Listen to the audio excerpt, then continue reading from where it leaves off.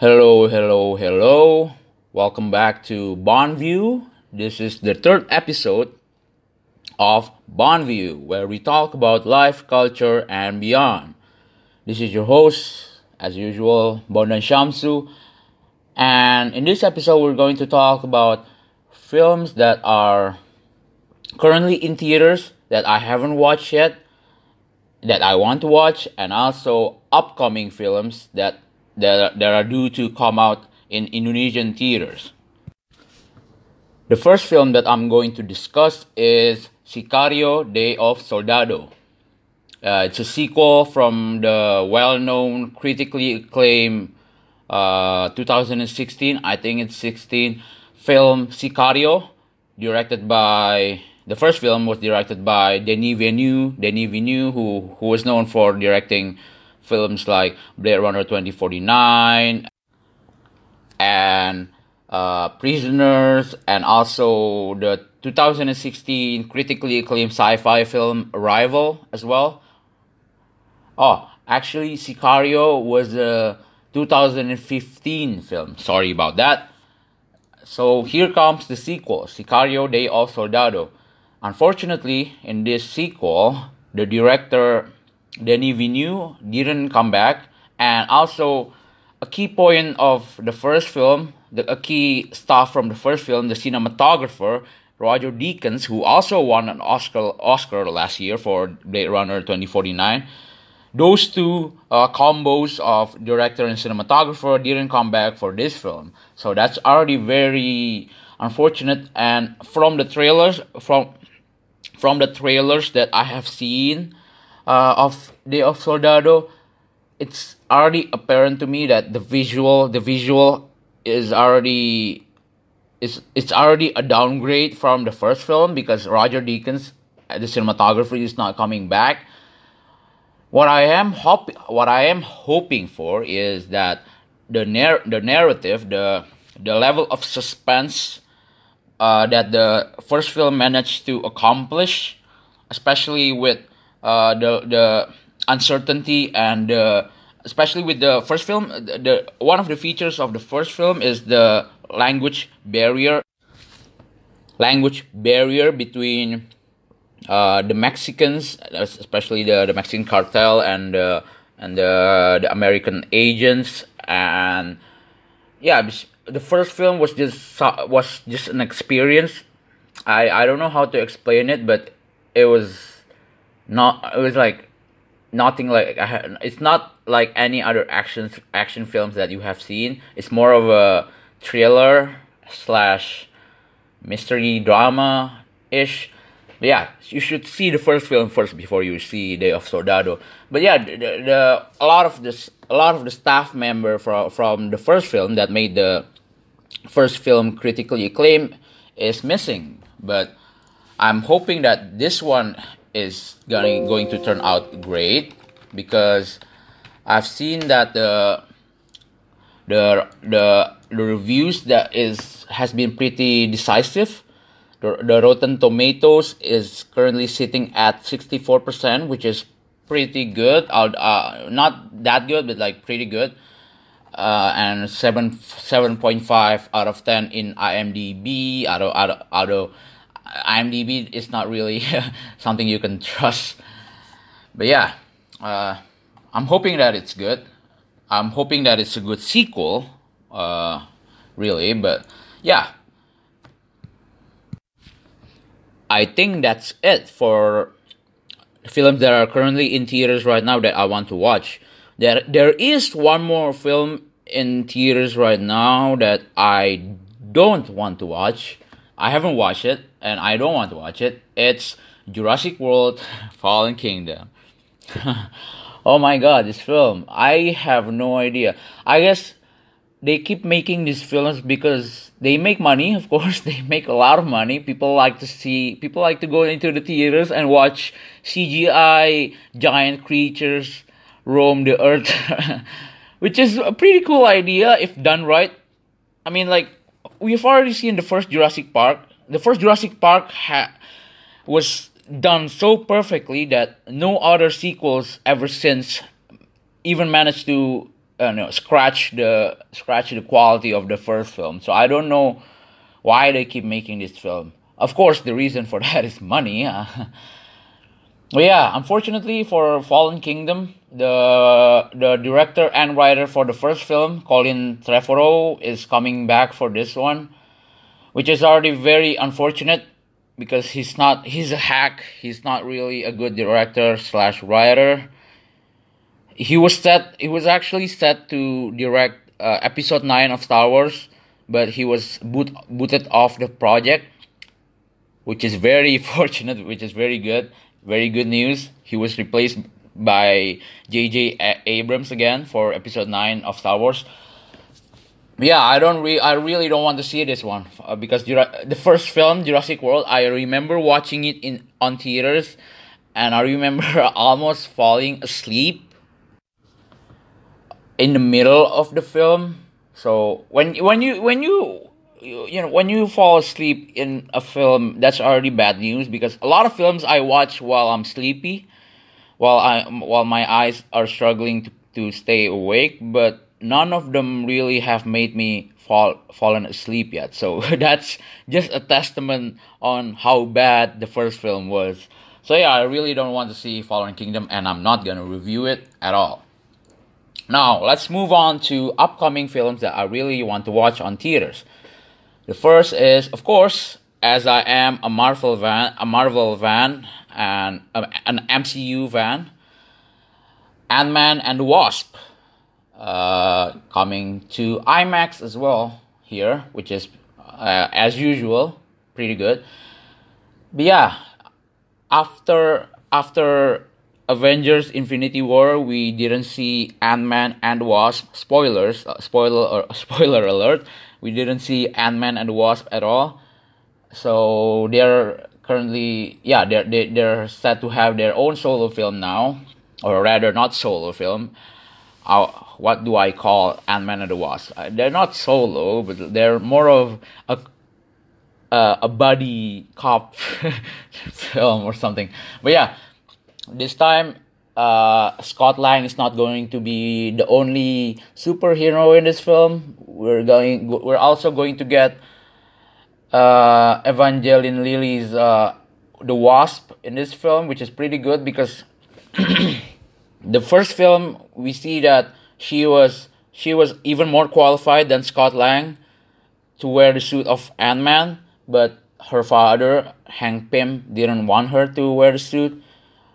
Yeah, I guess because he was worried as a father that she would get hurt or something like that. But now this time she's getting to wear a suit, which is really good. And another cool fact about this film is also Peyton Reed, the director for the first film, is coming back for this one. He was, well, I don't know how many of you know, but Edgar Wright, the director of Baby Driver, Shaun of the Dead, Hot Fuzz, was actually set to direct the first Ant-Man film, but left due to creative differences with Marvel. And Peyton Reed was the replacement for Edgar Wright, and he actually did a good job. There were a lot of people worrying about, oh man, Edgar Wright left, and then this unknown dude was set to replace him.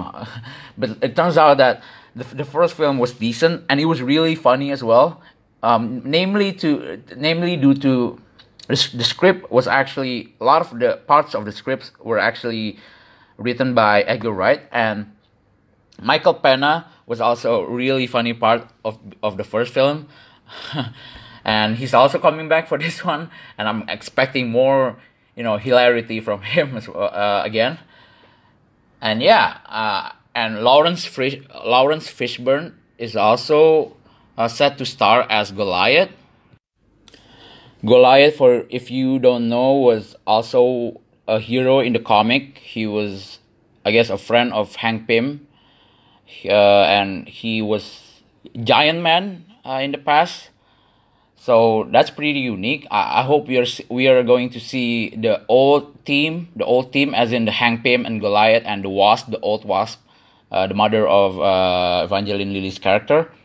I hope they're going to show up as well. Well, I guess the mother is going to show up from the casting news. And then the villain. The villain is Ghost, which is really unique. It's a female villain, which is good. But the comics were actually, I think Ghost in the comics were actually a male in the past, but in recent times, in recent comics, they changed it. They made Ghost generally ambiguous. So I think it's good that she's going to be a female on this one, and I'm already suspecting that she's going to be the daughter of Goliath, of Lawrence Fishburne's character.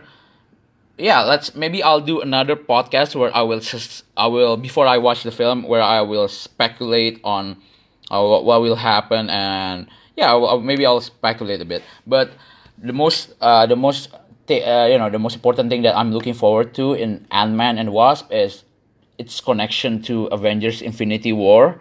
Is it set before Avengers Infinity War? Is it set after? Is it set during the Infinity War?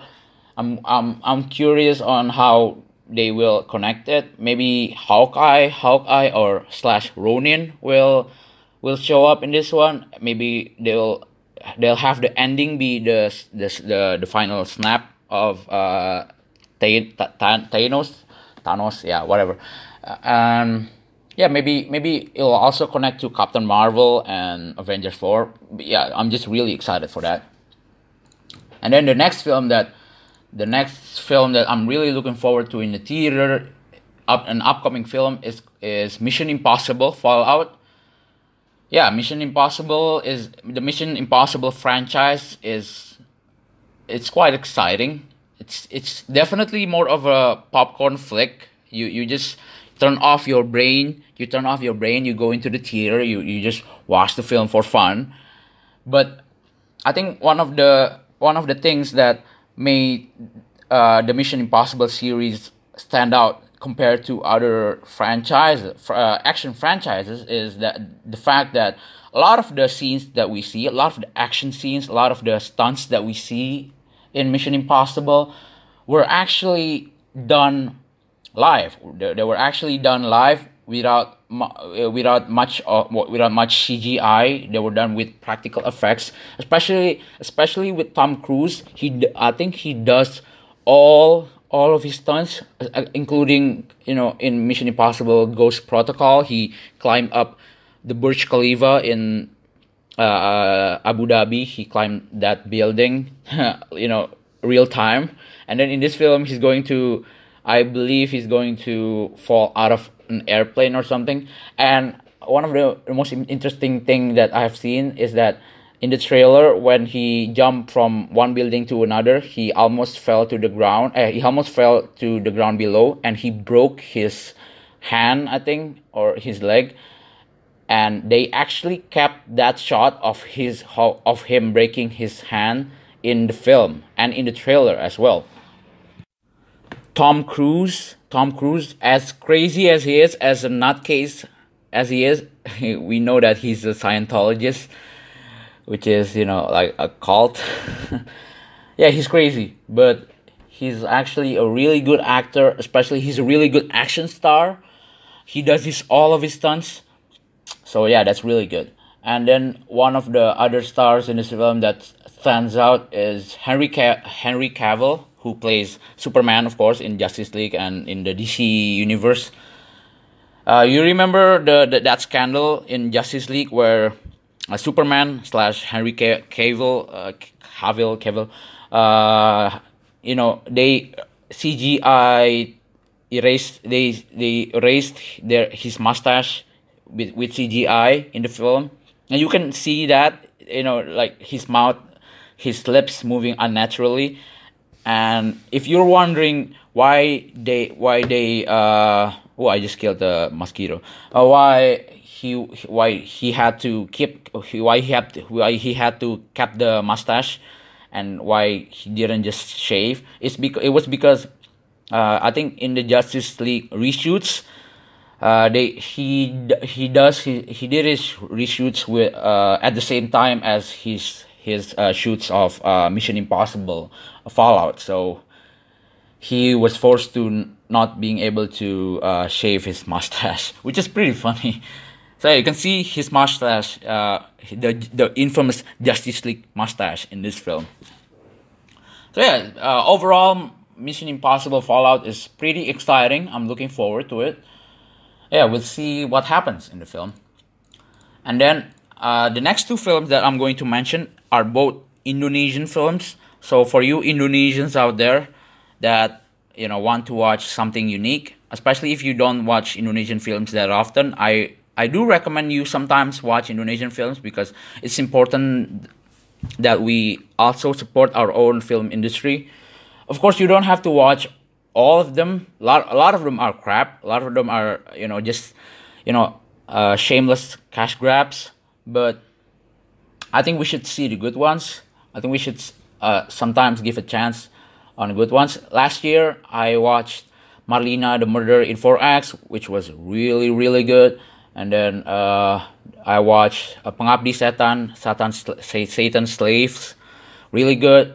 My Generation, really good. And Possessive, really good. And so the first upcoming Indonesian film that I'm going to mention is Buffalo Boys. Buffalo Boys is a Western film, and by Western I mean like full-on cowboys with cowboy outfits. But it's not set in America. It's actually set in Java. It's actually set in Indonesia. So expect to see the colonization of the Dutch colonization era in 1800-ish in Indonesia. But we also see cowboys there as well. I think the explanation that they use, I haven't watched a lot of the trailers yet. I have seen like some shots of it and it looks pretty good.